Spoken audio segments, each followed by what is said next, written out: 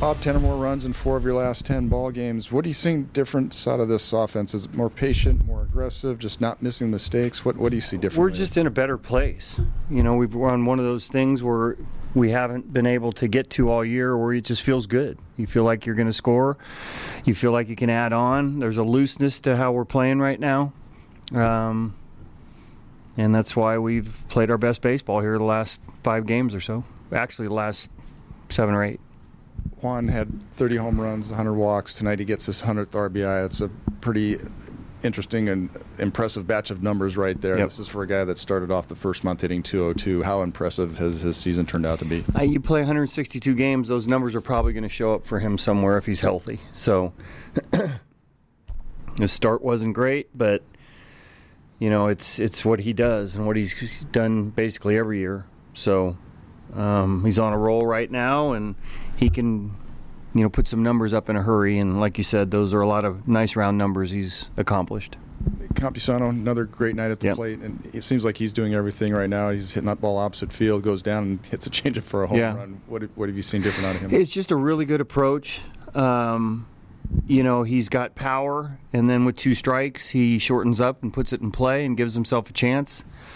Sometimes, those hits in the middle of the diamond when you're giving yourself a chance to go the other way and see it a little bit longer, the hits add up for you. So he's done a fantastic job, not only in this stretch right now, but basically the entire year. You mentioned looseness. You guys are playing with looseness. What do you attribute that to? You know what? If I knew, it's a feeling that, teams go through stretches during the season where you just feel like you're going to score, you feel like you're going to win before you even go out there. And for the first time this year, it kind of feels like that. Now we have to continue to do it, but this is the best it's kind of felt, and you probably feel it as well. We're going to score some runs, and we get good at bats across the board. We have some guys at the bottom of the order that are contributing that haven't played here all year, so it's just a really good feeling right now. Juan said, that said, how disappointing is it that this is likely too late? You know what? We got to not think about that right now. We'll add them all up later. Right now, we just have to continue to try to play well and finish out the season strong and have a good feeling.